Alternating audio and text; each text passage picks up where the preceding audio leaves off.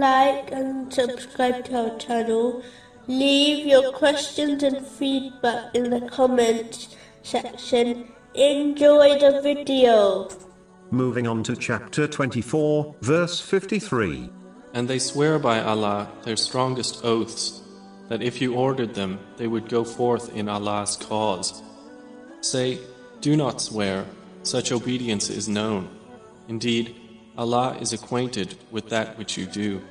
A narration, found in Sahih Bukhari, number 2749, warns that a sign of hypocrisy is breaking one's promises. The greatest of promises a Muslim has made is with Allah, the Exalted, which is to obey Him sincerely. All other promises made to people must also be kept, unless one has a valid excuse, especially the ones a parent makes with children, as breaking promises only teaches children bad character and makes them believe being deceitful is an acceptable characteristic to possess. In a narration found in Sahih Bukhari, number 2227, Allah, the Exalted, declares that He will be against the one who makes a promise in His name and then breaks it without a valid excuse. How can the one who is Allah, the Exalted, against them on Judgment Day possibly succeed? Allah, the Exalted, is fully aware of all things, including the inner intention and feelings of a person, as well as their outward actions.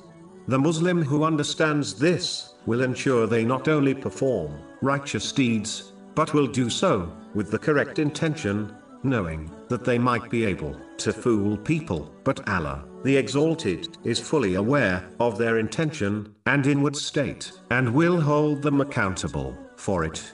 A Muslim acts on this name by striving to gain and act on useful, worldly, and religious knowledge, sincerely for the sake of Allah, the Exalted. In addition, they will constantly supervise their own inward and outward states. Through this, they become aware of their faults and strive to rectify them. A Muslim should not live heedless to their purpose of creation. They should instead live in full awareness and act accordingly.